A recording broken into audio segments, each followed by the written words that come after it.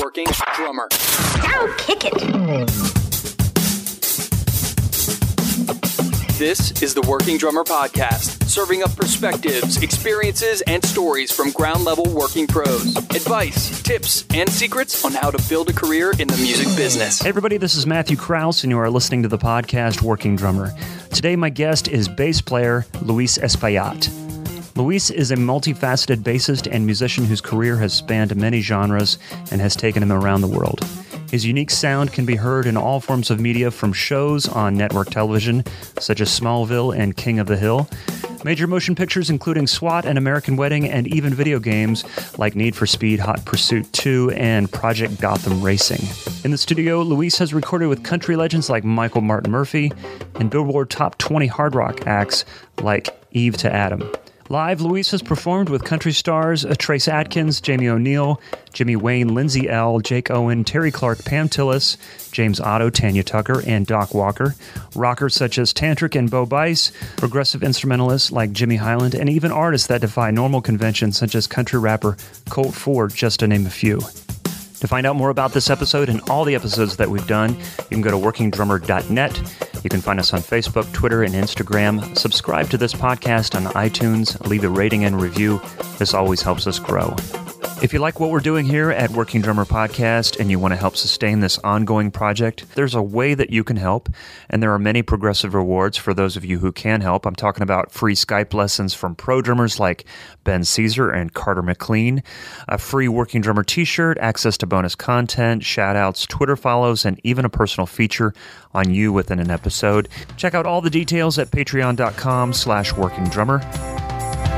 I'd like to introduce you all to Crush Drums by telling you about one of their new lines.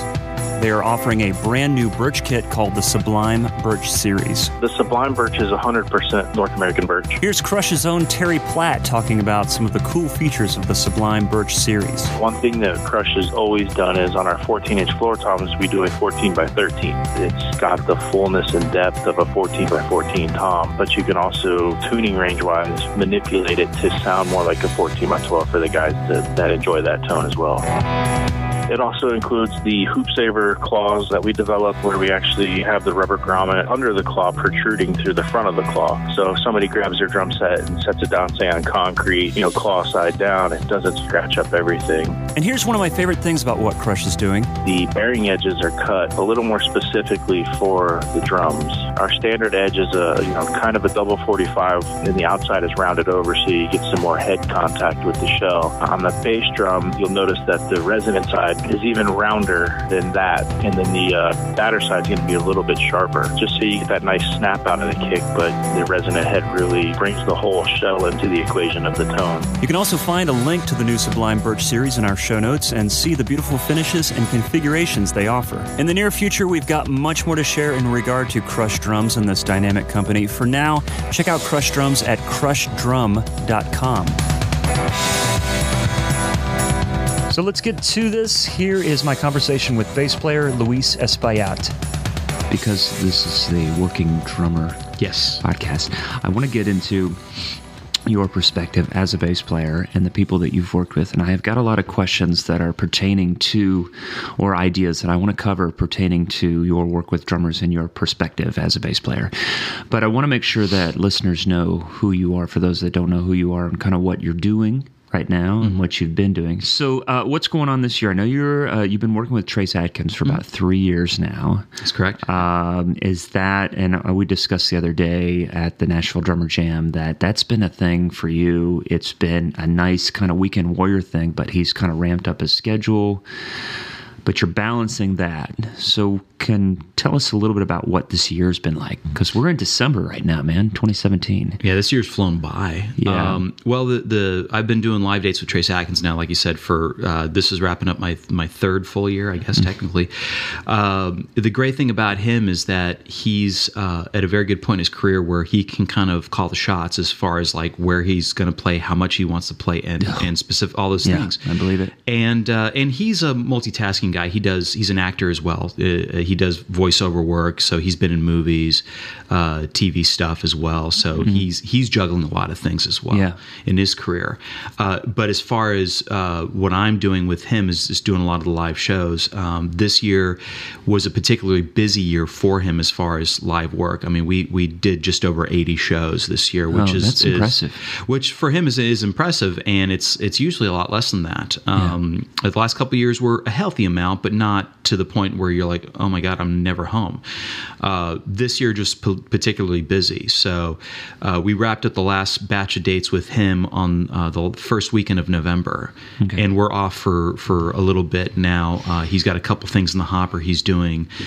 Plus, he's going to go out in February with Blake Shelton, but he's going as a special guest. He's not taking the full band. And I feel bad. I should know who else is on the bill, but it's like a 4-act bill, and Blake headlining and Trace kind of being like the direct support, if you will, but really in actuality he's a special guest with that, so we're not going to go do those with him. Might be the new shape of things to come, with live music, because that's as the music industry changes and live music becomes more lucrative, and yet large concerts with one artist, it hasn't been as lucrative. They've put together festivals and things like that.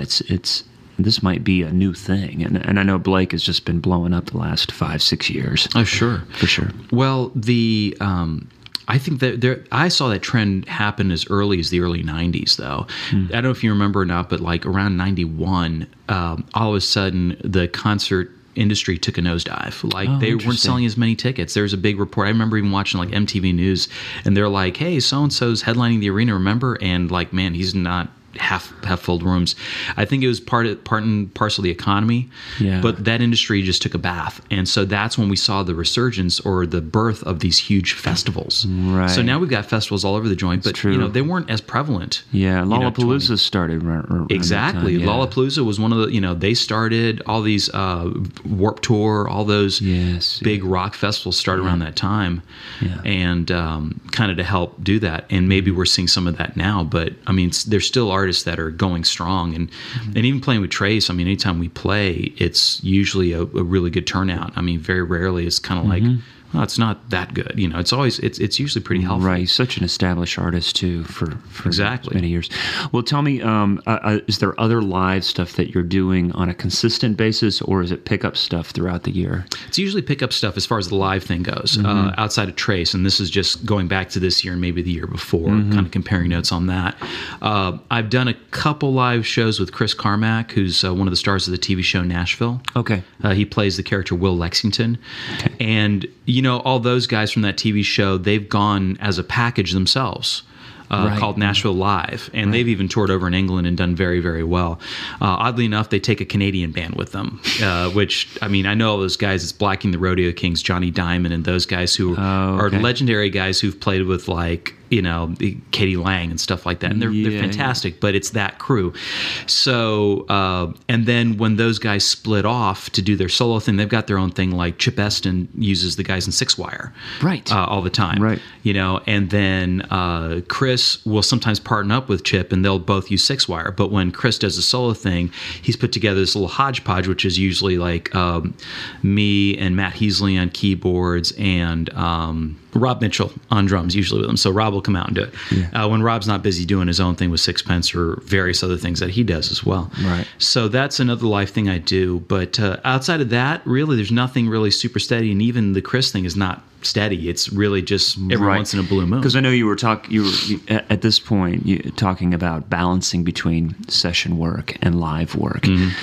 And having a Nashville gig like Trace Adkins, where there isn't this kind of like constant touring, but this kind of spotty or leaving on a Thursday night, coming back Sunday, you've got some time to develop a client base for sessions.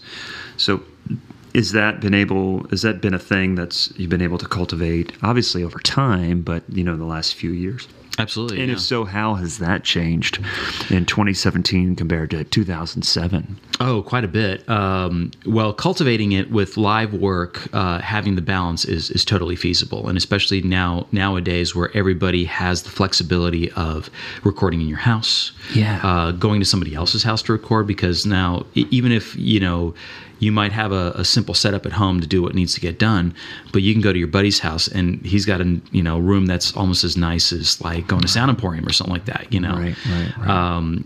But being able to cultivate it with the live work is totally doable, because if you go on the weekend, a lot of the bulk of the sessions that I do, obviously they're all over the week, but those typical 10 and 2s, 10 a.m. start, 2 p.m. start, 3-hour blocks are usually on Monday and Tuesdays. And it's not that they plan it because they think, oh, he might be gone on the weekend or this guy's gone on the weekend. It just happens that way. It's just good because we're like, that's usually a safe day. Yeah. And I've been able to cultivate that more. I got the Trace Atkins gig because of session work, actually. Right. Tell me about that. Well, the band leader, John Coleman, who's a songwriter and producer in his own right, I never played with him live until Trace, but I've known him for many years, and we've just been in the studio together. Certain producers would call us to do stuff, and that's how we got to know each other. The only live gig that we did that crossed over was Steve Azar. Okay. I did the Steve, and so did he, but we never did it together. Oh, interesting. Like, he did it prior to me, and I did it in between. So whenever Steve, this is the point where Steve has moved back to Mississippi. He still plays, but not as often as he was. I see. And at that time, it was kind of Weekend Warrior stuff too. So I'd come in and sub in, and he had a bass player who's been with him for a long time. So when it came to the Trace thing, he had a couple bass players who were like, my predecessor in the gig was Mike Brignardello. Mike had played on the Trace records and played live with him for a while.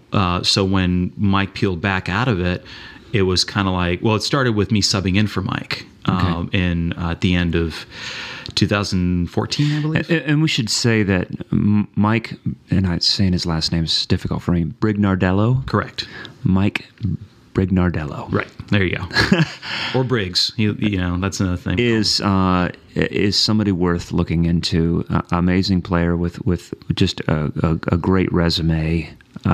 So to be, to be a sub, starting out as a sub and then taking over or whatever. That's an amazing thing, for sure. But that was, that's kind of was the catalyst. Yeah.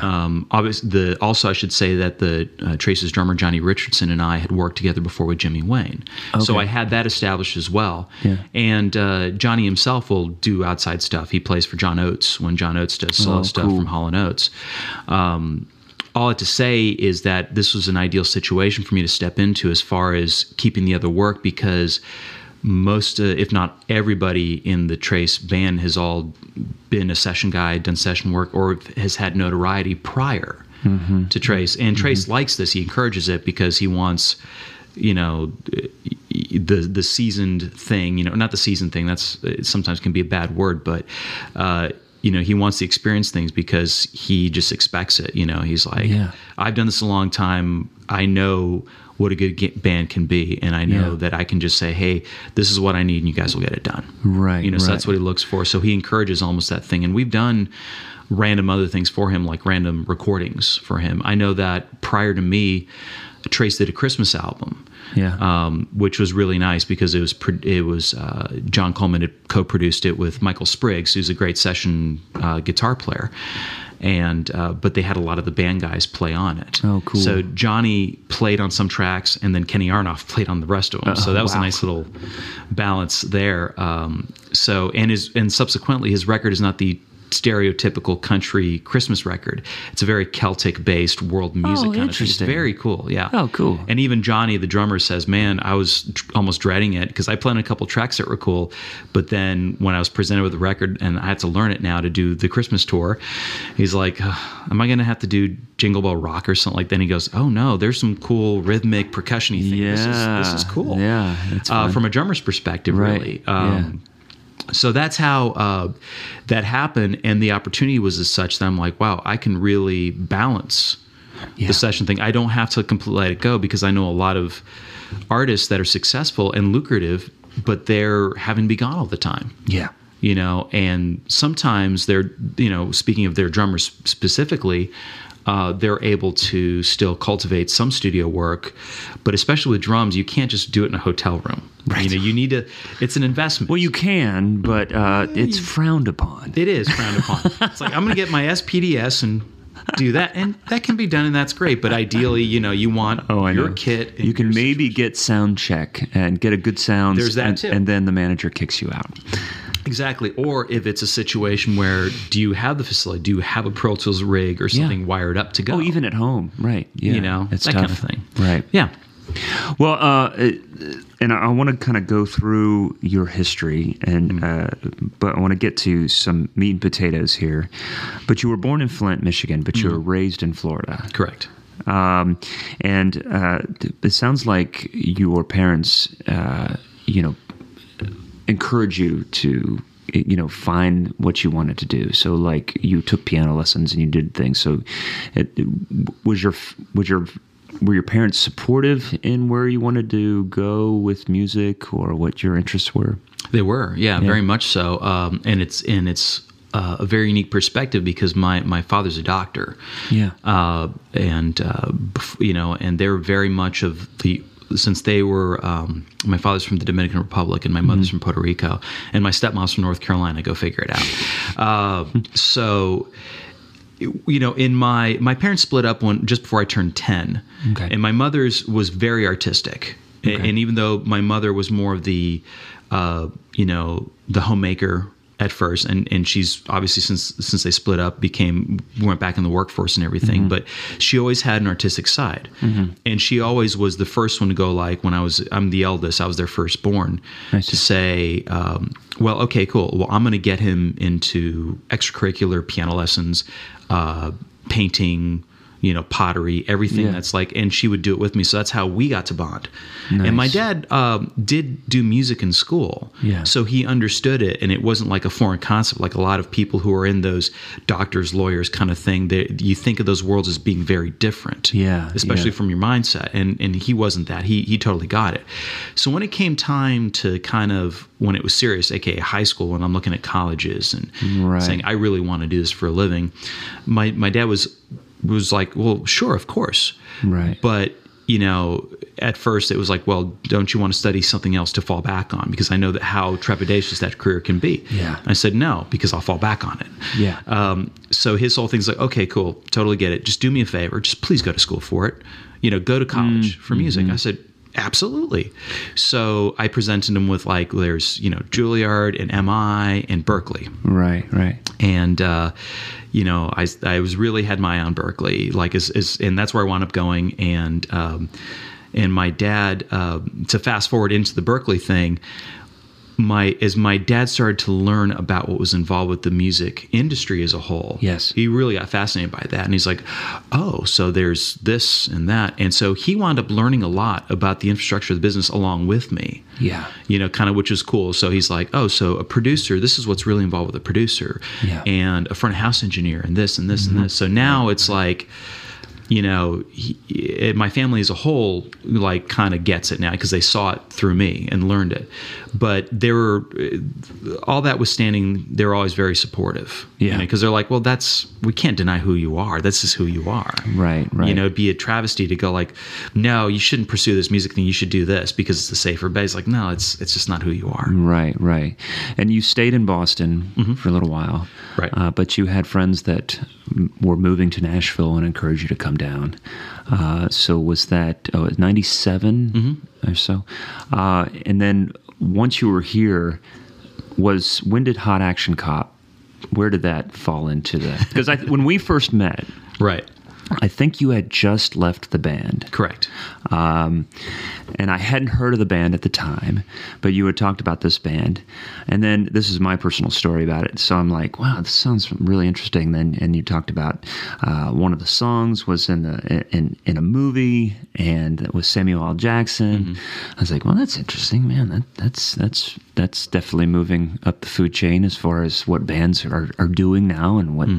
And then I'm sitting at home and I'm playing a video game, and there's different music going on, and I was like, wow, what's this kind of like funk, soul, heavy rock band? And of course, my ears perk up. Hot Action Cop, holy crap, that's Louis' band, man. What the heck's going on? So it definitely it seemed like early on you were involved in an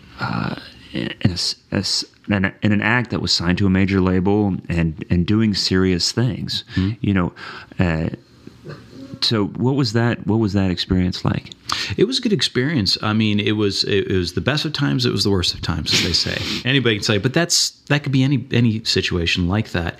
That came about in mid 2001. I had just I remember the day specifically when it kind of came to my attention. I was playing Billy Blocks that night when he was doing it Exit In, right? And the drummer buddy of mine was already kind of talking to. My name was given to the management of what was to become Hot Action Cop by a engineer producer that I had worked with recently on an independent record, and they were looking for somebody to maybe record some tracks and then who knows, maybe play some shows. And I had just auditioned for Lila McCann that day. Or the day before, I think. And then that day I got the call going like, you didn't get it. So I was kind of bumming because at that point, I mean, it's still young into my tenure into Nashville. I've maybe auditioned for 2 major label artists. And I didn't get it. This is before I realized that auditions can be sometimes don't judge your right. By auditions. It's hard to take it personally, but you really got to be careful not to take it personally because there's so many reasons. Well, there's so many factors that many times have nothing to do with the way you did the job. Yeah. So I didn't get the gig, and I'd gone that night to play Billy Blocks, and my drummer friend said, "Hey, you look kind of down. What's up?" And I was like, "I got the call. I didn't get it." He's like, "Man, don't worry about it. I got something that I just gave your name. That your name came up. I think it's going to be a good thing." And that was it. And he was right. He couldn't have been more right. So fast forward, we. Got together, worked on some tunes, and then before I know it, there was like 4 or 5 different label people flying in from LA and New York to come see, at SIR Room 5 to see us run through some tunes. The first one of that being Matt Pinfield, who used to be on MTV, was an MTV personality. He used to do 120 minutes back in the day, back in the early 90s. And now he was working for, I believe, Columbia as an A&R guy. And of course, I'm like, I know who you are. It's one of those. But anyways, to truncate a little bit more, we got signed to Atlantic, the Lava division of Atlantic, which had Simple Plan, Matchbox 20, Sugar Ray, Kid Rock with Devil Without a Cause was on that label. So it was a good little label to be attached to. But because of the label and the connections there, they kind of put us in front of, New Line Cinema, Warner Brothers Television, EA Games, and that's where all the placements started to come into play. Was this a new trend to kind of get bands into movies and television and things like that? Well, I don't know if it was so much of a new thing, but it was starting to hit its stride, and especially with the video games, that definitely was a new thing because the games had come into their own now, where you had them on CD-ROM, where you had the resolution to do full bands. Beforehand you couldn't do that on an Atari 2600 or anything like that. Right. But now it became a thing, as evident by you're playing the game and you probably saw four or 5 different bands on there. I did. And it comes up. That was probably Need for Speed Hot Pursuit 2, and it would tell you like a radio station, like in your car, you could switch it. Right. Like all those things, and so it was a neat experience, and that came about. But the overall thing was, my goal of being a session entity kind of almost led into this, and I did. And then even as the band progressed, one of the songs wound up going top 10 in Germany, Japan, and Australia. So all of a sudden we're going to Germany and doing Top of the Pops, and it's kind of like, hey kid, remember those rock and roll dreams you had? Would you like to at least give it a shot? Yeah. And all of a sudden, it was the whole thing. I got that picture still where we showed up at the studios for Top of the Pops in Germany, and there's fans at the gate waiting, to get our autographs and pictures, waiting to see if they can catch a glimpse of us. And we're like, I literally handed my camera to our tour manager, like, please take a picture of this because nobody will believe me that I'm actually, people are, because this is the time where they're on the internet, like we didn't have like we weren't passing around 8x10s or anything. These fans had gone online, found pictures of us, and did colored prints, and then showed up and said, "Hey, can you sign this?" So it was a great experience. But then we got done with the record and the tour that year, 2003, and it was a busy year. We did a movie, we did this. So then it comes time to record the second record. This is 2004. Our drummer decides, you know what, I want to get off the road. He now has 2 young kids himself. He's like, I've got to tail it back, and as oddly enough, we just played Music City Roots together. We hadn't played together in about a decade, and we just did something recently. That's cool. He's still a great player, and so that's where I got introduced to Miles McPherson. Yeah. So, in the studio. In the studio. For the second this record. was 2004. So I didn't know Miles from Adam. I knew who his dad, Jerry, was. Right. It was like, my son plays. And the engineer at the time said, hey, man, you need a guy to play. My buddy Miles does good work, and I think he's the right energy for this project. So cool. And about that time, I decided to peel back a bit. I was like, I don't want to be a band member anymore. I just kind of want to do the record. I'm probably not going to do a lot of touring. So the manager said, all right, well, be aware. I'll do that, and I'll pay you as a session guy, but that's it. No more of your other royalties, that you were getting. I'm like, that's okay. I'm fine with that. So I became a session guy on the record along with Miles. So Miles and I were the session guys on the record. I see. And then they wound up touring and they got another bass player. So then I peeled out of the band, and that's about the time you and I met. Okay. Is the band still doing it? Or 2012, I think, was the last... Did I read that? Yeah, I think their most latest release was 2012, 2013, right in there. Okay. I think the record's called Listen Up because I guessed it on 2 tracks. Yeah. They had me come in, and they're still going. Yeah. It's the lead singer, the main songwriter, who's Rob Werthner, who's like a brilliant mad scientist. Like, I was impressed. Like, we're doing this, soul rap metal thing, and the guy is a phenomenal jazz guitar player. Go figure. It's right. And he's not even the lead guitar player. He's the singer who's playing along. I'm like, all that rhythmic stuff you hear is him. Yeah. It's crazy. Well, I want to cover something a little bit broader that is related to what you're talking about, and that's the music business and the decisions. It involves very much what being an adult is like, even though we're all in an arrested development stage. Yes. And never grow up. Hey, Mom, when I grow up, I want to be a drummer. Honey, you can't do both. That kind of thing. Yeah. But it involves making decisions all the time, and you never know if it's the right decision. And you won't know until you make that decision and you choose that path. And like you said, hey, I'm ready to be done with this. I want to get off the road. I want to do sessions. And the manager's like, fine, but you don't get this, you don't get that. And you're like, I'm good with that. Well, at that point, you had to make that decision. And I think it's always like, well, I've already decided to take this risky route of trying to make a career out of music. How can I make it even more riskier by maybe taking myself out of a comfortable situation? I don't know. How do you manage that? How do you manage making those decisions? That's tough. Well, the first thing is like trying to take the emotional equation out of it is, for me personally, one of the coping mechanisms I do, obviously, because we're in the field of the arts. A lot of our emotion goes into our work, more so than other professions. So obviously it's very hard to separate the two, but you have to make the effort of like, okay, when you're making a business decision, to kind of take that out of the equation. And yeah, I mean, you don't want to forget the emotional side of it. You want it to, because it's part of who you are, but you do have to think of it logically. So when it came time to make a decision, like in the case of that one, and there's been other times I've had to do something similar, you have to do it because you have to think of, well, what is it that I want to do? What do you want to do? Right. I had those very words. To this day, those were spoken to me by Victor Wooten in 1998. Who had one of those, like, he saw me, I was down, and started talking to me. He was like, well, and when I told him what was going on, he's like, even prior to Hot Action Cop and everything else, when I just was like, oh, I want more work and I want to do this, and I just haven't got it yet. And, obviously I was new to town. Obviously I wasn't going to get it yet. Yeah. But he's like, well, what do you want to do? Yeah. Really. And it's simple. It's like, well, I want to play this. And he's like, stop right there. Don't think anymore. Don't, I understand you have to be smart about your money and you have to think about that.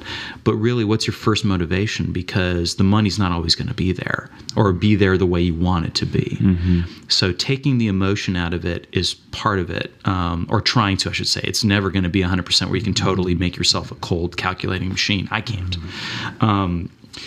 And then trying to approach it very objectively and say, okay, well, is this going to help me going forward? Or is this going to help me to achieve what I want? Because what I want is not going to be what you want or the next guy wants. Right. Out of life and out of a career. Yeah. And really look at it as how it's going to affect the rest of your life. Yeah. Because it's the whole thing. I always wave the flag of balance to people when they ask me questions like that, because it's you want this out of your career, and you still have to say that's a big part, but it's still just a part of your life. Yeah. You have the family thing, the personal thing. Right. And even if you're like, I don't need to get married, I don't need a partner, I don't need kids, whatever, you still want friends. You still want, that you need that human contact element. So how is that going to affect that, and vice versa? So when you say friends, you mean friends. You mean let's make a distinction. So much of us see each other and see our friends, and I consider you my friend, Louis. Yeah, thank you. Same. A lot of times we don't see each other unless we're in a work environment or we're seeing each other perform or something like that. And taking the time it's important for that. Now, you and I are in a similar boat. We have a family and kids and stuff like that. So that takes a lot of our attention.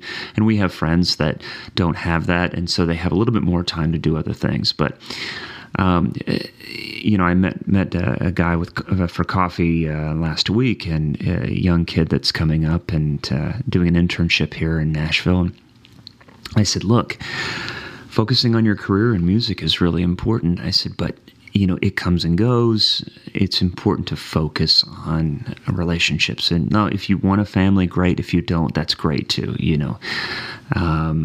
But making sure that those things are in place is important, because music is unforgiving. And the industry will, when they're done with you, they're done with you. Oh, yeah. Yeah, there's a lot of people that think, especially in the artist side, that they might be immune to that.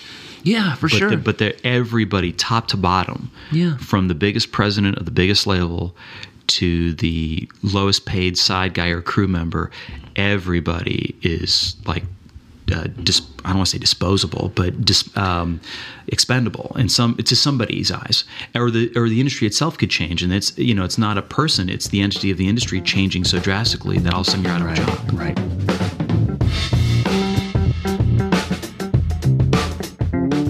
I remember you were out for some time with Bo Bice. Was that American Idol? Yeah, sure was. Yeah, he was the runner-up to Carrie Underwood that year. Oh, wow. Yeah. Okay. I know that kept you busy for a few years. A couple years, yeah. About two. It wasn't a lot, but that came about. Let's see, that was a little past that, because I mean my tenure with Hot Action Cop kind of wrapped up in 2004.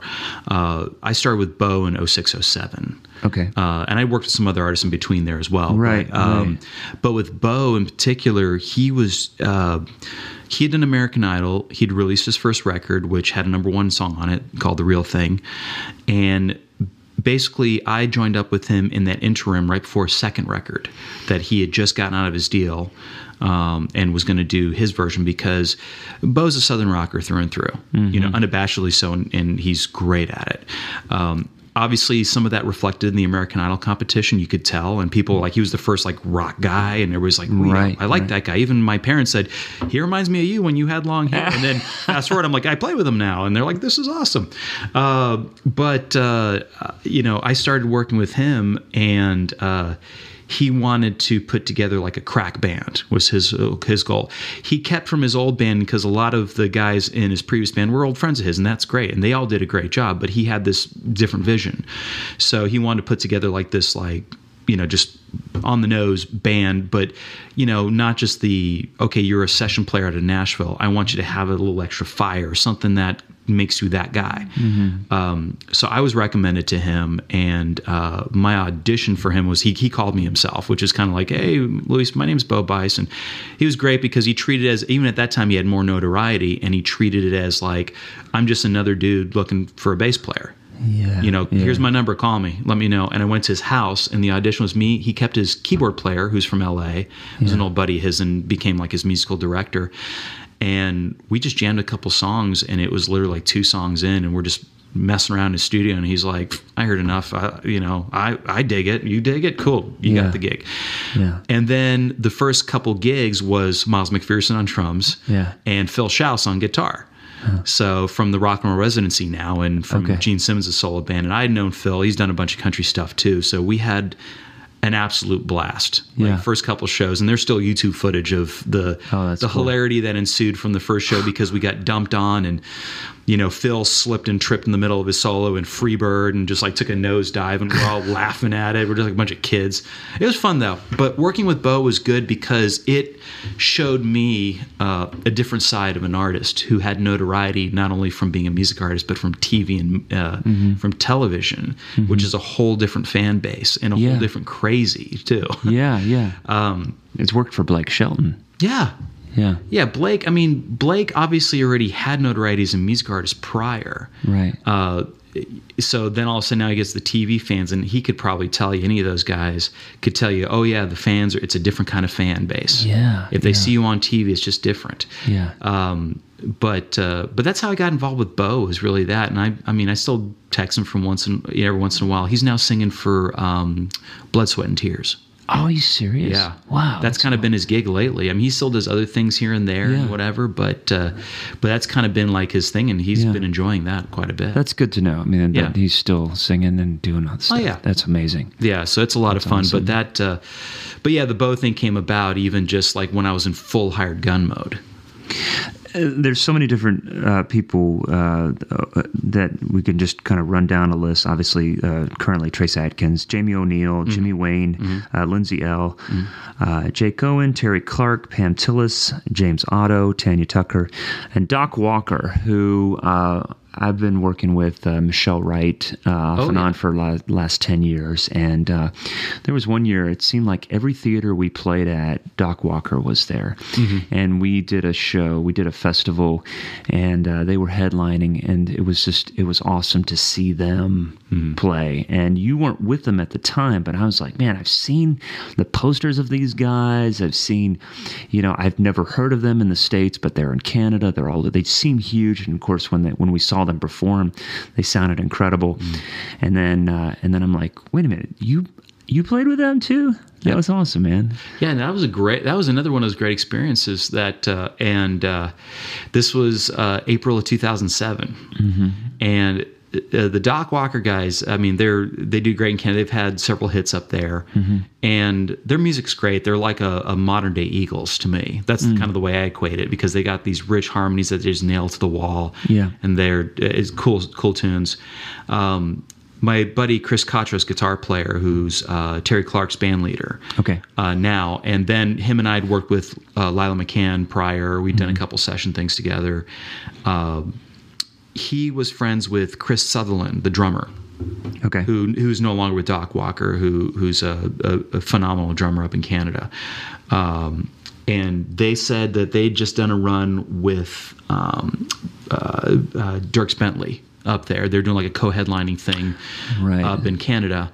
Well, their bass player decided, I'm done. He's like, their bass player is also a producer in Winnipeg and has done right for himself there, and had built out this nice studio and kind of wanted to focus on that. So he pulled out. Well, they had a 3.5 week run of from Toronto over to Nova Scotia coming up, or Ontario over. And they needed somebody kind of fairly quickly or whatever. Yeah, so for some reason, Chris was talking to... Who was bilingual because, it's 08 Spanish. Never mind. Suds, Chris Sutherland, talked to Chris Katros, and they were chit-chatting, and Chris Katros had recommended my name. So their whole thing was like, all right, well, we'll come into town. We got to shoot a video. We're going to do it in Nashville. And then why don't you come? We'll run through the things. And then we've got 2 shows already on the books. We're opening up for Lone Star in Myrtle Beach. And then we'll fly up and do the 3-week tour. All right, cool. So we did the tour 3.5 weeks, and it was a blast. Yeah. The musicianship, it was, at the time, there's a lot of guys that are not there anymore, like Chris Sutherland himself. Mm-hmm. And Murray Pulver, the lead guitar player, used to be in Crash Test Dummies, was their lead guy. Oh, interesting, yeah. A great singer, great producer. I did a record with him here in town producing a while back, and had a great time. Just went, did the run, and that was it. And obviously, it was one of those things that, if there's more opportunity for me to work, that'd have been great. But unfortunately, it's logistically a little tougher because they're based in Canada, and getting all the logistics and not only paying me to do the gig, but paying to get me across the border and the visas and all that stuff. So obviously, I had to get somebody in Canada. I totally understood. Yeah. Chris left right after that tour. He wound up going out with Saga for their 30th anniversary tour because their drummer had. So he's on their 30th anniversary DVD. Chris has done a lot of work. Like he's done with, and he'll correct me, I'm sure, Metalworks, their online drum courses and stuff like that. Okay. Chris worked with, was even working with Doc Walk during that time, but still for many years with, what's his name, from Max Webster, singer, Kim Mitchell. Oh. He played with Kim Mitchell for many years. Yeah.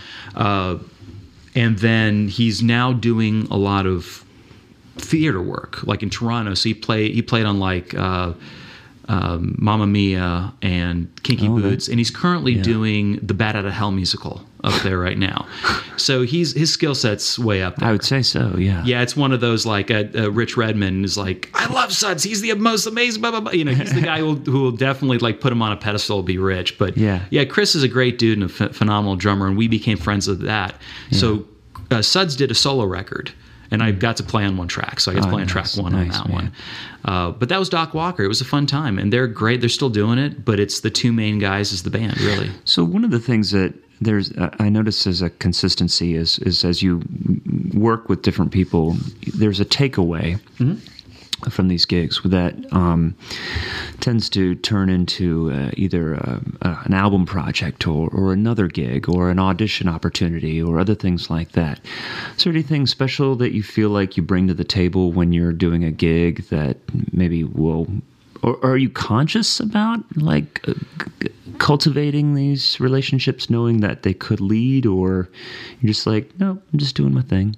Well, maybe subconsciously I'm thinking about it, but I always approaches it as you never know. Just do your best because you never know. Mm-hmm. Because it does lead. Because everything I've done, probably you as well, most everybody in this town can tell you that it was like A leads to B leads to C. Yeah. And then somewhere along, when you get to the end of the alphabet, you're like, oh, I got a paying gig. I got something, tangible. Right. I don't know, other than what I bring to the table, other than, just being prepared, just those things that you think. There's the obvious. The obvious things. The playing, being prepared, all those things which we've discussed many times. And, right. And even there's a shout out to Bev Miskus and the article she wrote about you in Nashville 360. Mm-hmm. That's a great article. It helped me catch up with a lot of things that you were doing. Thanks, Bev, for that. Yeah. And I encourage anyone to go online and to read more about Louis and what he's doing. But the thing is, kind of like the Trace Adkins gig. Mm-hmm. You came in as a sub, mm-hmm. and you had a week and a half or so. It wasn't like a last minute thing, but you had a little bit of time, but not a whole lot of time, and you showed up without charts. You came in prepared. Mm-hmm. The reason I say that is, and we can go into that, but the point is, these are obvious things that we've discussed many times. Show up prepared, do the job, and then play your ass off. Mm-hmm. I'm thinking beyond that. Beyond the reason I emphasize like what we call the obvious is because it surprises me how many people in this day and age don't do the obvious.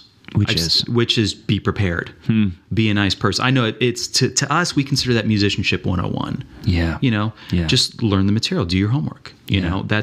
Obviously there's always mitigating circumstances where you're like, wow, I've got no time. Like when I did the Tantric tour, I had literally 12 hours before I hopped on a tour. Right. So it was one of those, but still I tried to prep as much as I could knowing going in. So, outside of that, there's the personal aspect of being a good human being and being personable and,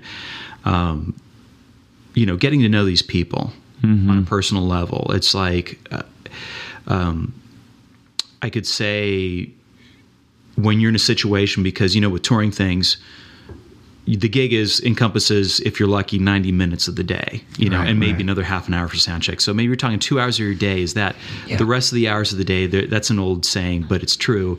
You're having to probably be in a bus with these guys in a tube, right. Close quarters or whatever. And, you don't want to be the sulking dude or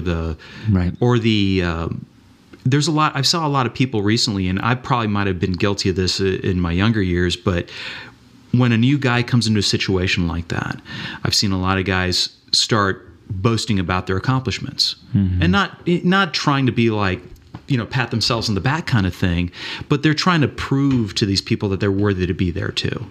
You know what I mean? Like, oh, I know so-and-so, I've played with so-and-so, I've done that before or whatever. And sometimes that comes out naturally, like it's just a part of the conversation. Right. But I can almost tell now a lot of people where they force the thing of like, they want to tell you like, oh, I've done a big gig before, or I've done this or whatever, because they're on the gig already. Yeah. And I, like I said, I might have been guilty of that in my younger years, but I started to realize, like, well, if you're on the gig, you're there for a reason. Just let it be. And let it happen organically, like in conversation. So I did this thing. Hey, I know him. Oh, how do you know him? Well, we did this session. Maybe it comes up. Exactly. And you've got time to work that out. Right. Or you've got hours on it on the bus, or even like you're parked on the bus and there's like, there's a dressing room, but it's kind of small and it's nice and cozy on the bus. There's TV. I'm going to stay here, Right. Plus, there's goodies I can eat out of the kitchen. The other thing that I don't know if anyone's ever mentioned to you, but one thing that I've noticed, especially on the drummer jams and the Tom Hurst, the times that I've seen you perform in recent years, is that there's just a happy energy. There's just like a positivity that I see you bringing on stage, where everyone's kind of concentrating. I have one song to perform and do all this stuff, and you're up there and you're like having a good time and looking over at the drummer, looking over at whatever, and you're getting you kind of go through these phases of faces. Like you're kind of serious, you're grooving, you got the stank face, and you look up and you smile and you're like this. And it's like there's a lot going on up there, man. So I think that you're bringing in this energy on stage as well. Well, thank you. I hope so. Yeah. And I think that because that's the 90 minutes or the 2 hours that you have to do what you love, if you're on the road. So I imagine that goes a long way too, that when somebody's like, man, what a great player, great pocket, but also the positive energy, I want to work with him again. And that transcends into the studio as well. I definitely think so. Yeah. And especially in the studio where there's been many times that you're there and you're hired. A lot of times with Nashville sessions, you don't know what you're cutting until you get there. So right before they hit record, you don't know what song it is. It's just, here's a chart, let's listen to a demo real quick and off you go. Right. Sometimes there's no pre-production. They don't do a lot of pre-pro here, and that's fine. But sometimes the songs are not the most idealistic song, shall we say. It's not hey, this is not going to be a hit, or this is, or not, more importantly, this is not something I like necessarily. Yeah. And I've seen people they won't say it, but I've seen it in their body language. Like in the studio, especially if you're on the floor, you see a guy kind of crumple a little more into his seat and go like, and you're like, Are you okay? Is lunch getting to you, or what's going on? It's like, oh no, this is a terrible song. And I'm like, or whatever. And my reaction to that, and I think somebody probably taught me this. I wish I could give credit, but my philosophy with that is, you make your own fun. You know, it could be, this could be the most tongue-in-cheek, what you would consider, and keep in mind, this is art. So, you know, somebody's trash is somebody else's treasure. Yeah, you know, if you think it's crap, somebody else is going to definitely think it's a hit.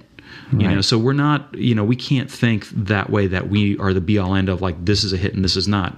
Right. Who's to say? Or there's a player out there that says, hey, look, you don't want to do it, I'll do it. Exactly. There's that too. So, you know, when it comes to that energy, you definitely want to reflect the positivity. And that usually happens even in the adverse conditions, whether it be live or the studio. And the studio could be something as simple as the song is just, you know, great. You don't like it, or technically something is going on in the control room that you have no control over. Live, it could be the same thing. Something technically is going on, or you're doing an outdoor gig and the weather is absolutely atrocious, and you're like, "Who thought to book this gig?"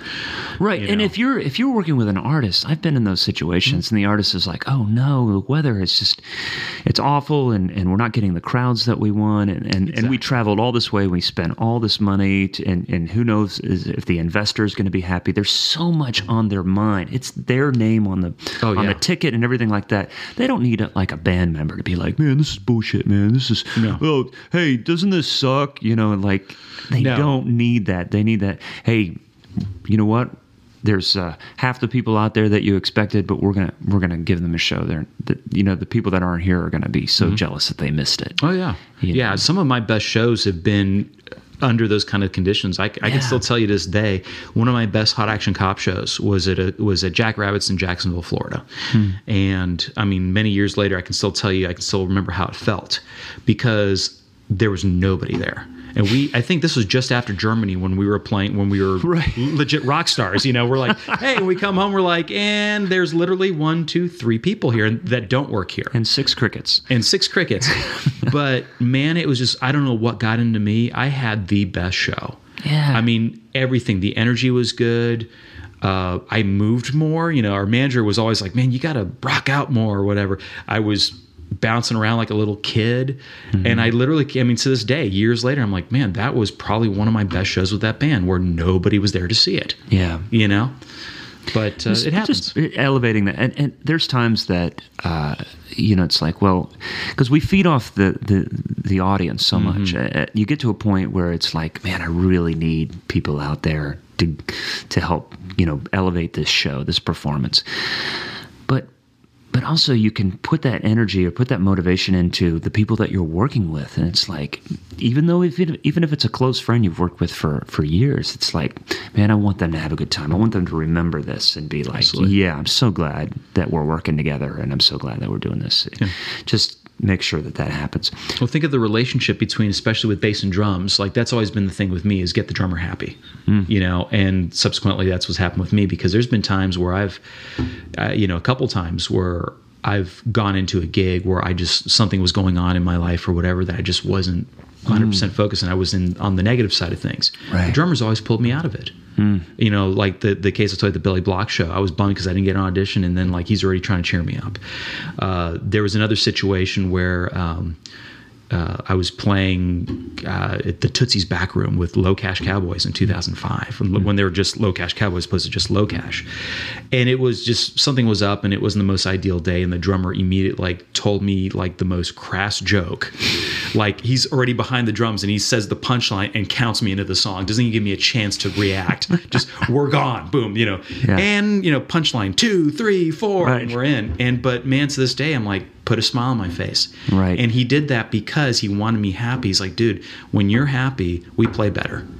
And the audience picks up on that. And the audience, from a performance perspective, well, not even that. I can even put that into a studio situation. Yeah. You can tell that the band had fun. There's just something about it. There was where I was listening to an Indigo Girls record about 10 years ago that Peter Collins produced. And which one? I can't remember. All I can remember, it was kind of like this cool, like almost comic book artwork stuff. And you open it up, it's like a booklet almost. I'll look it up, and I'm sure somebody listening goes, "Oh, it's that one."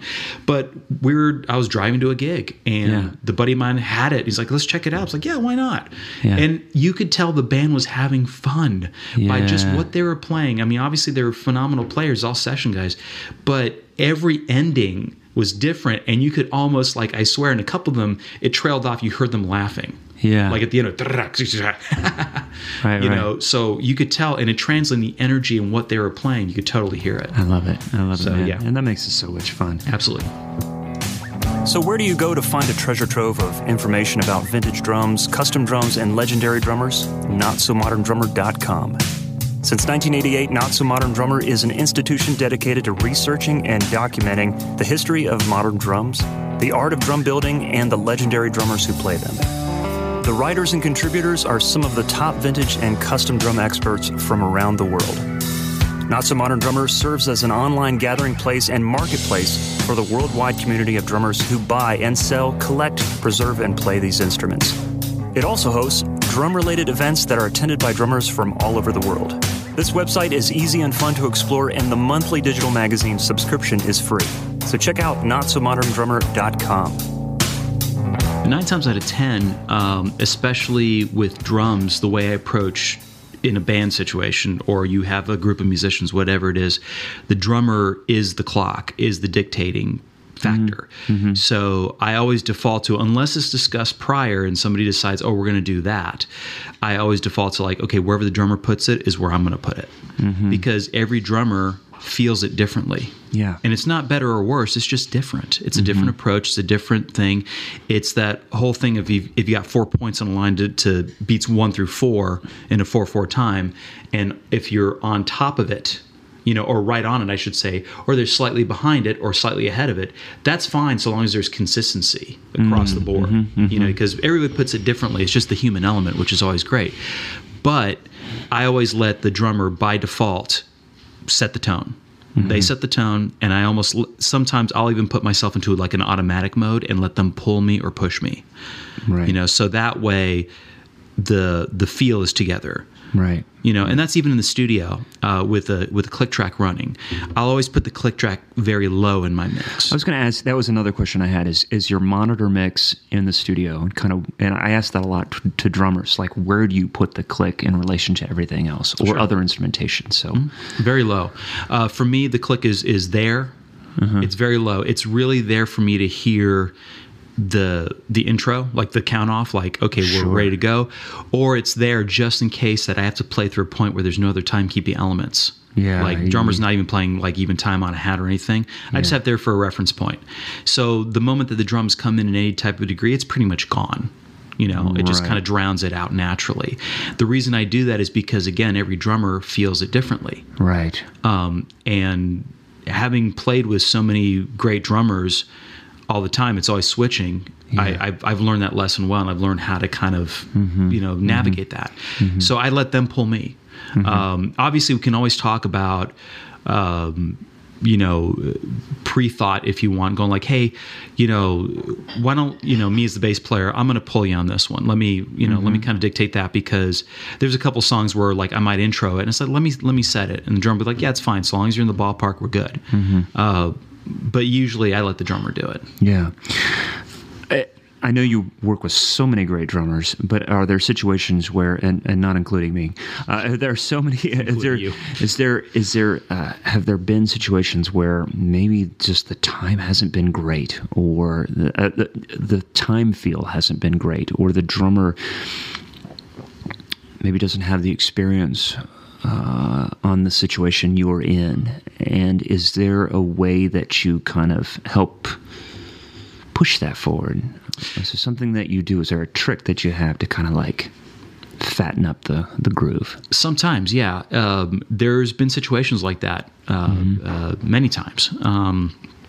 What I do in those situations sometimes is, again, I try to follow him, but that's tough sometimes because of the timing. Because again, like I said, it's like this dude might play on top of the beat or behind the beat, but what makes them is that it's consistent.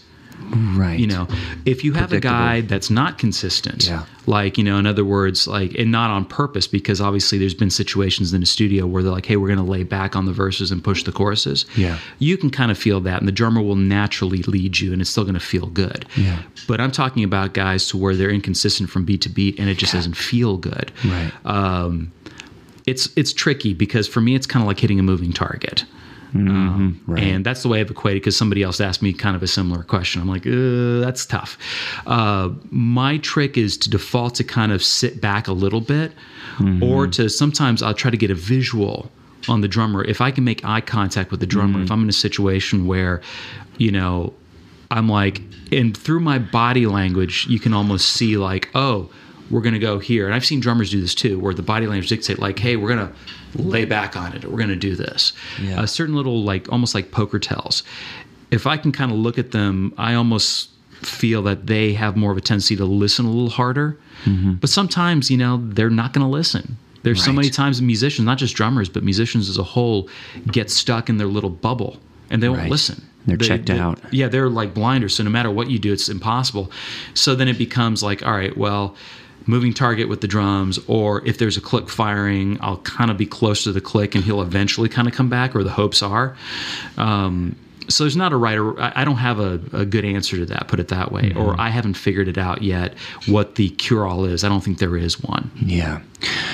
One of my favorite things about certain bass players, those that understand length of note and when to play a short or a long or whatever. And you're one of them. You're one of them that knows how long to hold this, when to be staccato, creating the length of the bass note that's appropriate for the song and the groove. Is that a subconscious thing, or how do you figure out how to do that? Depending on the feel you want to go for. Because those things, length of note dictates a feel as well, coming from my end, from the bass player's end. So it depends on what the song wants. I've had many times where I've actually thought it was going somewhere, especially when it comes to length of note, like if I'm pulsing eighth notes or something like that, where I make it like almost like, very, not hard staccato, but enough to kind of like make it points on a line. And the producer said, is like, well, that's making it very precise. This is more of a lazier, swampy feel. So can you just make them just a slightly bit longer? And I don't do much changing as far as that's the length. Physically, there's not much change to it, but it really does change the feel of everything. The drummer could be playing the same thing. Right. So the answer to that is I'm thinking about it quite a bit when it comes to things like that, where I know that the length of the note is going to play a big role in how it frames the rest of the song. Yeah. And I just default to what kind of song is it? What are we feeling here? What's the drummer playing? Yeah. Because a lot of times too, if the drummer is more kind of playing more compact, as I say, like quieter, maybe he's more cross-sticking with just some, just straight on the hi-hats. If the hi-hat is dictating, like, say, the eighth notes or 16ths, then I'm really going to make him short.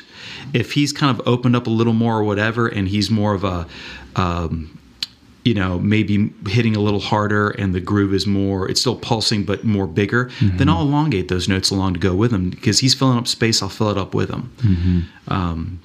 But that's how I approach it. Right. I mean, as drummers, understanding length of note and addressing that on the drums is important. It's a little bit more of a challenge, but if you can do it, you can open up your groove. You can, consider length of note on a staccato instrument. Yes. Hit the snare drum, bop. But when we think of the length of note, even subconsciously, or just visualize a larger note, sometimes you can draw that sound out of even a staccato drum.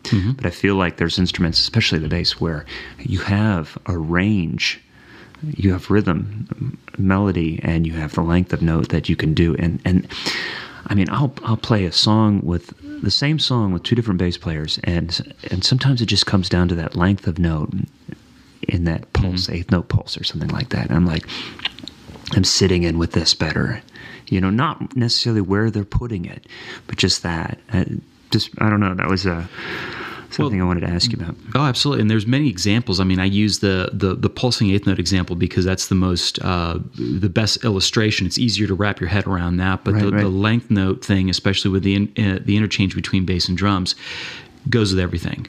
I think of sometimes when you're just, doing maybe an R&B thing where it's, it might be like a half note and then you're off on 3 and 4, and then you're in. So, right.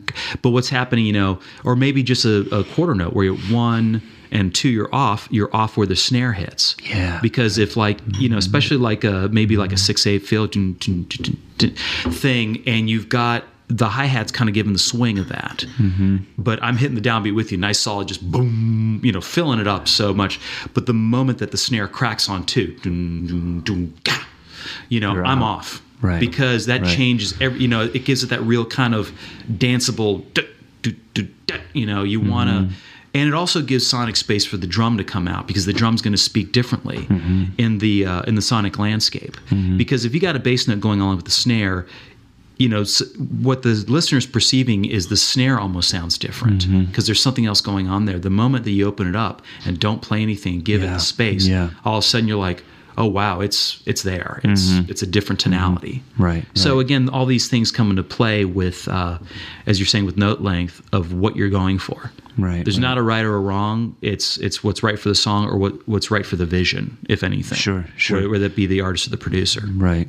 I know over time that we just do things just because it's what we've been doing. It's what's worked, and you don't think about it. You just do it. Yeah, you do the thing that's like they become those things that they call it's your signature lick, your signature thing, your signature feel. And you default to those, and sometimes they work, but sometimes they don't. Yeah. And people will tell you it's like, it doesn't work. Yeah.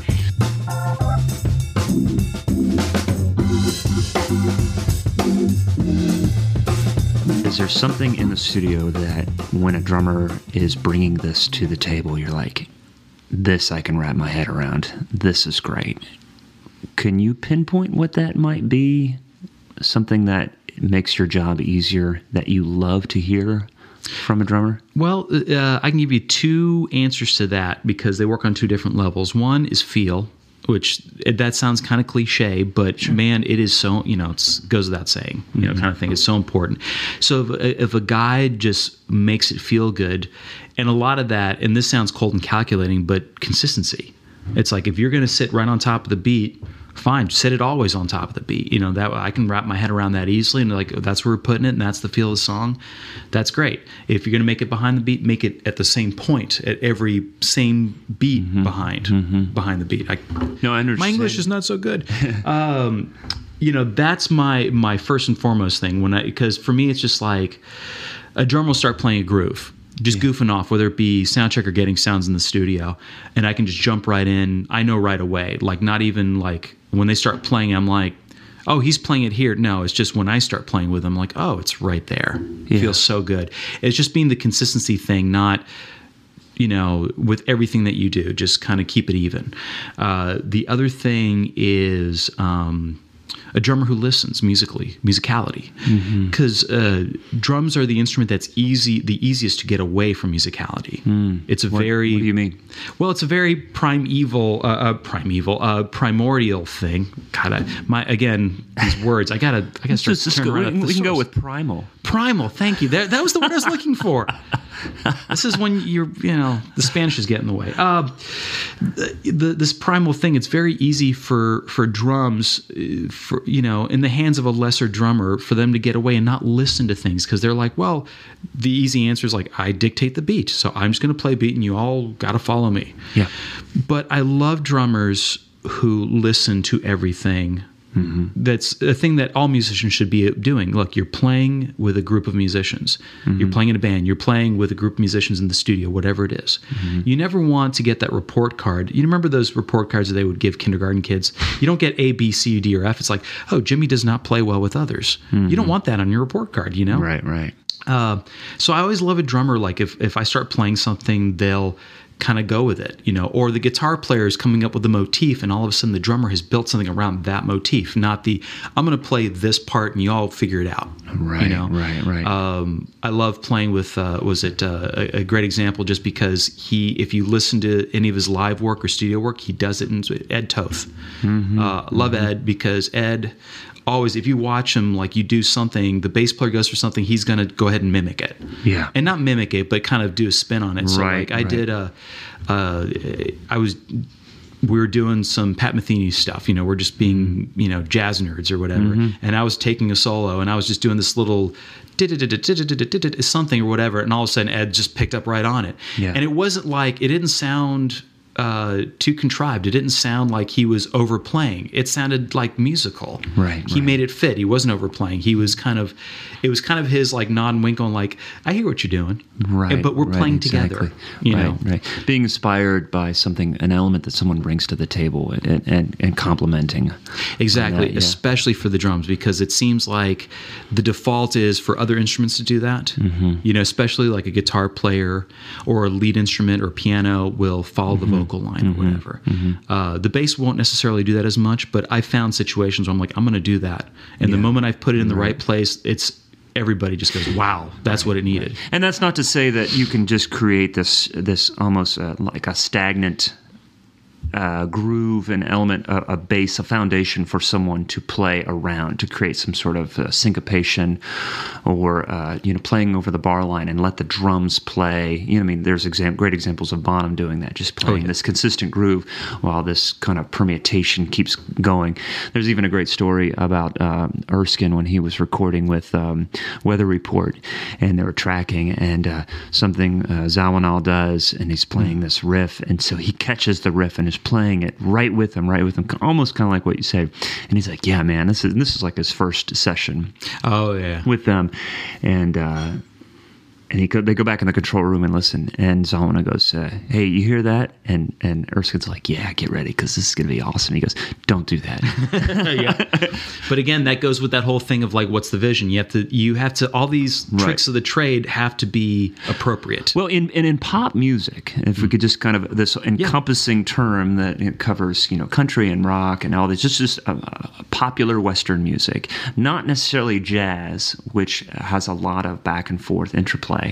But in pop music, when there is a little bit of interplay that goes on, that shows that the drummer is listening, he's reacting to something that the bass or the guitar or the vocalist is doing, you're like, that's musicality. Yeah. And I was gonna kind of differentiate that say, or put these questions into subgroups, like in the studio, in live. But I'm guessing your answer is the same live. Yes, I would definitely say what you like to hear in a drummer. Right. Very, very, very similarly. I would say, again, with the consistency thing, that's always my thing, with timing. But also with live, it's if you're replicating a part, whether or not you played it or not, because that's a whole nother category, because a lot of, especially like the more established acts, the drummer necessarily didn't play on the record. Right. And depending on what you always want to do what the artist wants in this case, because sometimes you do have some leeway to make it your own. But even when you're making your own, you still have to honor that part. Yeah. Because the audience, as much people say, oh, the audience doesn't know better. Yes, they do. And they might not necessarily be able to pinpoint if something is different or wrong, but they'll know. They'll know, right? Especially with a drum feel. So you want to honor it. But what I look for in a live drummer, again, is the consistency and also being attentive. Just being, again, that whole thing of even if you're playing a steady groove, like even if you're doing a Bonham thing, you're just laying the bed, which sometimes that's the best thing to do. You're making the platform for everybody else to launch off of, and it feels great. You still want to be aware of what's going on around you. In other words, like live, there's a couple times where I've, if I'm the musical director of an artist or whatever, and I'm having to cue things, almost like with my bass neck, rock star style, kind of like one of these. Yeah. But, still, it's just being aware of what's going on. So heads up. And I've had drummers in particular where you're trash canning an ending, and they're doing the big, and I'm giving them a second to do it. But sometimes I'm like, okay, it's a little long. Let's cut it off. But by the time it's there, they've now done their long tom fill. They're down at their floor tom, and they're, for whatever reason, looking this way, and maybe even looking down. And I'm like, everybody's over here. And meanwhile, everybody, including the artist, is like, kind of cut it off. But you're still, showing off. And then they come around, and then it's the big crash at the end. That can, it'll drive me crazy. But that'll get you fired. An artist will be like, enough's enough. and thankfully, like in those cases where I've seen it, I've said, hey, dude, just heads up. I'm like, oh, okay, cool. And it's fixed. It's not an issue. Right. But that's one of those things where I look for is just, the heads up thing. And that's why even with me, it's like in a live gig, if I can at all possible not have charts up there, I don't have charts, not because it's a, hey, look at me, I memorized it. It's I want to be able to communicate with everybody, because there's things that happen in the heat of live. You're in the trenches, something's going to change. Something goes awry, something happens, the PA goes down. Or even if you have charts, look ahead, see where you're going. Okay, look, I got 16 bars of solo. There's nothing changing here. Yeah. We've got to push third bar into the next chorus. I can get my head out of this chart. I know what's going on. And not only that, that's something that was taught to me even like in school band in 5th grade. Totally. They teach you reading the music and watching the band director. They're like, he's like, pick your head up.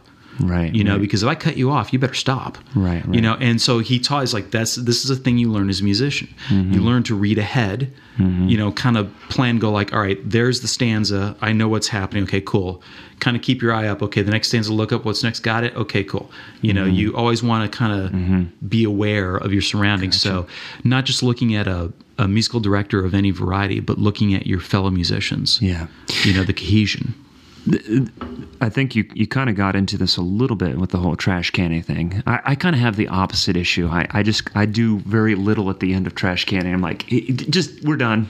Yeah. and sometimes it catches people up. Like, oh wait, you are done. I've actually been told, just play a little bit more. Oh, see, there you go. Like more. So is there anything that sabotages the session or a live gig that you've noticed that a drummer might do that you're like, this isn't good? Well, kind of the opposite of what I was saying before too. It's like the other thing too that I didn't talk about as far as drummers and musicality is dynamics, because you were saying like, okay, it's by nature a staccato instrument. Especially a snare drum. I mean, obviously you hit a tom, there's a little of a tone, an after ring, and you have those things working for your cymbal crash where it dies out. But dynamics is a big thing too. And I've just noticed like certain drummers, what really separates the men from the boys is their ability to shift the dynamic range based on what the song is dictating. I was kind of the house bass player for Rich's Drummers Weekend that he's done the last couple of years. Yeah. And the first one that I did, it was Liberty DeVito, which Liberty, I was so happy to hear him. It's like he touched on this topic and he's like, okay guys, here's musicality 101 for drums. He talked about Angry Young Man or whatever. He's like, well, what's the title? Is Angry. How do you think I'm going to play it? Angry. So more dynamically frenetic. Yeah. And I love drummers who are musical that way. And that's the one thing that drummers can do right out of the gate to bring more musicality into their playing is dynamic shifts, but not overdoing it. Obviously, you have to kind of learn how to regulate yourself, because sometimes in a live gig, dynamics can get a little washed out. Right. It's like, it's tough to play super quiet and super loud, especially if your engineer's not on point, especially the rest of the band's not following you on this. But in the studio, definitely you have that feasibility, but that's knowing how to do it.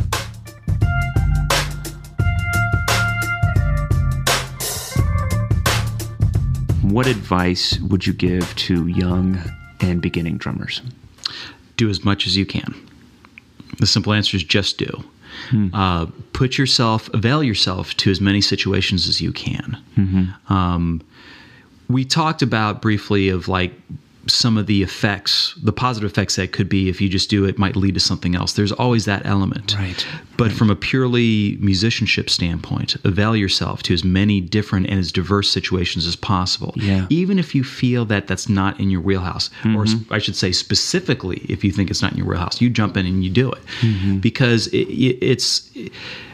there's so much to gain if your vocabulary is broader than just what you do. Obviously, there's certain things that you feel a certain comfort zone, like comfort food or whatever. There's a reason. It's not necessarily the best thing for you, but it's what you know and you like. I'm a rock player, I'm a jazz player, I'm a this, whatever. That's great. But so many different things that you can do and get into situations where it's a complete 180 from what's normally you, that you stand to learn. Even if you completely fall flat on your face and you go into your practice room and you say, all right, well, I got to do this Latin jazz gig or whatever, and that's both Latin and jazz, both are completely not my wheelhouse, this person would say, go do it. Because at the end of the day, it's like, look, you're a good musician. Mm-hmm. You have the basic skill sets to make yourself a better musician, is go learn that. Right. You know, and once you do and you practice it, you'll be surprised. All of a sudden, you're not so bad as you thought you were on it. And you have a whole different vocabulary to draw from, to implement, especially drummers. Drummers are great with this, where they can take something that they learned, a rhythmic piece out of a Latin thing, and incorporate it into rock and roll, or incorporate it into country. Sure. And you probably can cite a million examples, and it just becomes this thing like, man, so-and-so had this very cool lick he did or whatever, and oh, dude, I stole that from, Tito Puente or whatever, Right. Something like that. So, I mean, the young drummers really, because it's so easy, and this was the case when we were younger too, what type of music we listen to or publicly admit to listening to is so much part of our identity. Hey, you said Indigo Girls, man. Exactly. Like, I would have never said that in a million years. No. Oh, by the way, that record, I found it. It's called All That We Let In. You found, okay, that's the one. No, I remembered it because I do have that record. Yeah, that's the one where like you can tell everybody's having a good time making that record. And Peter, I love Peter Collins, produced it as well. That's crazy. I didn't know he did that. Yeah, he did that one. When we're younger, and especially, when we're trying to find ourselves, because, and a lot of us were social outcasts, we want to call that, but we still had our friends or our groups or whatever. Mm-hmm. And a lot of the identity was like, oh, he hangs with the metal guys, or he hangs with the pop kids or whatever. You notice like how many times it equates to a style of music. Because it's part of the vernacular of youth and everything else. It just permutates who we are. So many people will not avail themselves, especially like when I was growing up, I grew up in Central Florida, in rural Florida, well, not rural, but smaller town Florida. And country was there, but like the rock kids I would never sully myself to listen to country and not realize like, dude, how much you could draw from that and how much music history is there and how much things as a drummer you can learn, feel. And, no idea. And subsequently, some of those kids wouldn't listen to some jazz or something else. Or, I grew up with, my family being from where they were, the Latin music and the salsa and all that stuff. And merengue specifically was just part. I just listened to it. It's part of my DNA because by osmosis. Sure. That's what I heard in the household and in my grandma's house and stuff. Mm-hmm. So subsequently, when I got hired to play that stuff here in Nashville, I'm like, I hadn't really played it professionally, but then I go to listen to learn it. I had it because I knew where the feel was. Right. It was like, oh yeah, here it is, boom. Yeah. That's what they get stand to do, really. I mean, there's so many kids that just don't want to listen. I'll listen to this guy, or they get hung up on one guy. You have one style. One style. They're like, my hero is this. When we were kids, like, my hero is Alex Van Halen. My hero is Neil Peart. My hero is this, whatever. And that's it. And they become like almost a clone of that. Mm-hmm. And that's great to have those elements. Get the best of the best, but make it your own. Right. So now that you've listened to, say Neil Peart, okay, great. You can play YYZ backwards and forwards or whatever. Go play Back in Black. Yeah. I mean, you think, oh, well, that's dumb and easy. No. There's a feel to it. Just go ahead, sit down, play with it. Right.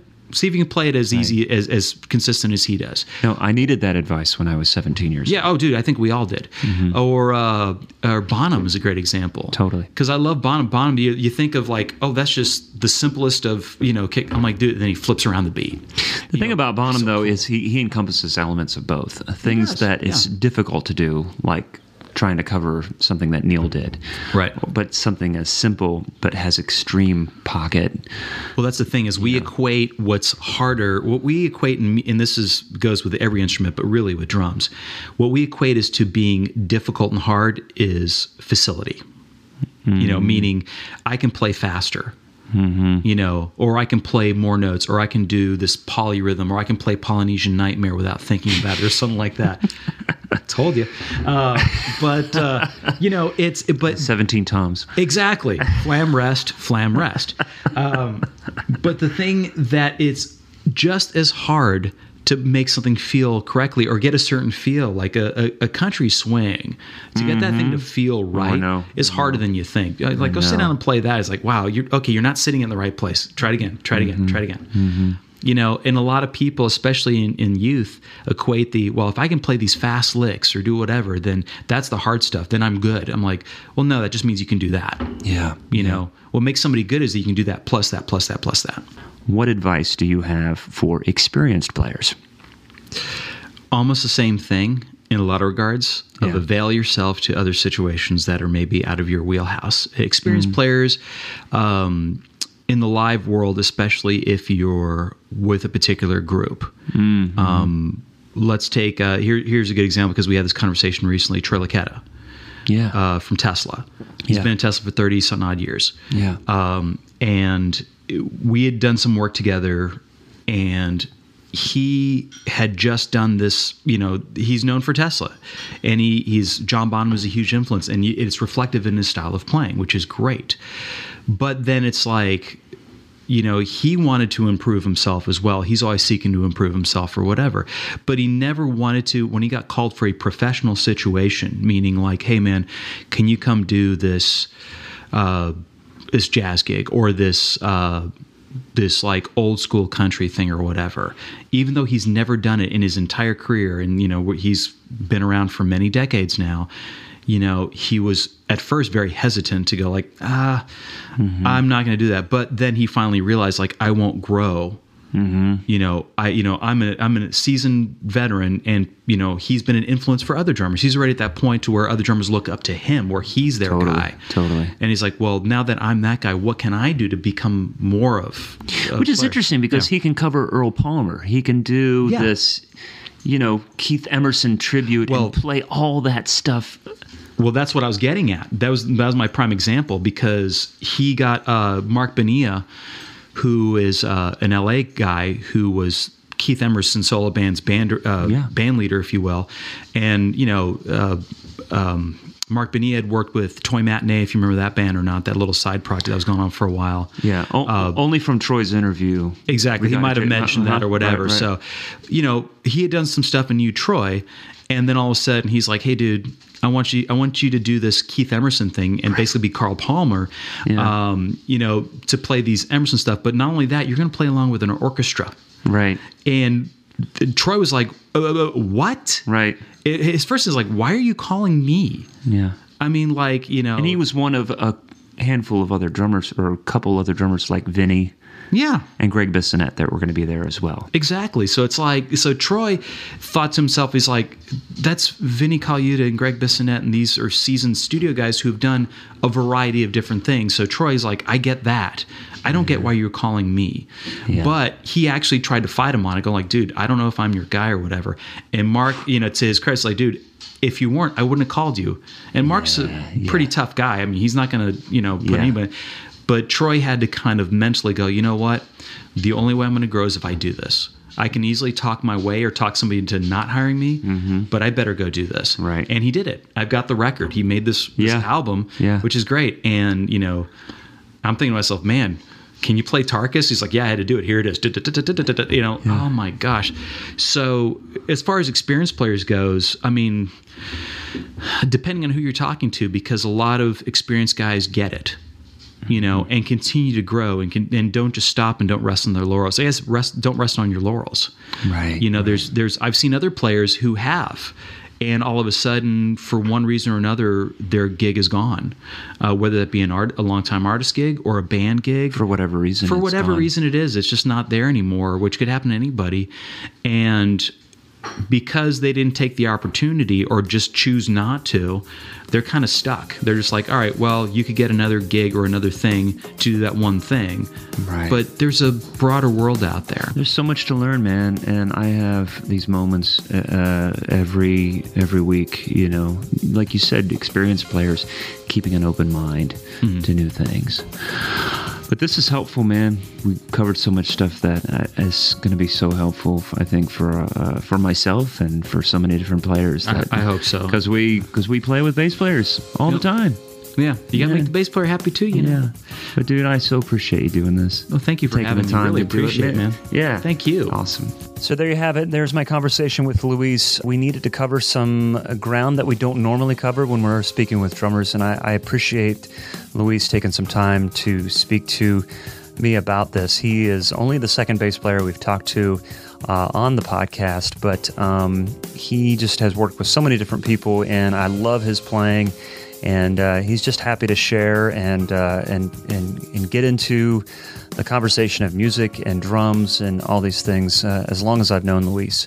Early in the conversation, we talked about his family that I didn't include in the podcast, but he's very proud about the way he and his wife have built this family with 2 adopted kids and one through natural childbirth that they've created, and the balance that he maintains with being a full-time musician and raising a family. As you can guess, he's very proud of what's been accomplished with that. My thanks, as always, goes to Mike Jackson for his technical assistance, and stay tuned next week for Zach Albetta's interview. For those of our listeners who have participated on our Patreon page, patreon.com/workingdrummer, your contribution has helped us take care of our web hosting fees for 2018. So we thank you so much for that. The last couple weeks, we have moved some Working Drummer podcast shirts, and I appreciate everyone that has shown interest and bought a shirt. We have more in stock. Please go to workingdrummer.net and find those on there. They make a great Christmas gift. Anyways, thanks again so much for listening, and I hope to see you around. Bye-bye.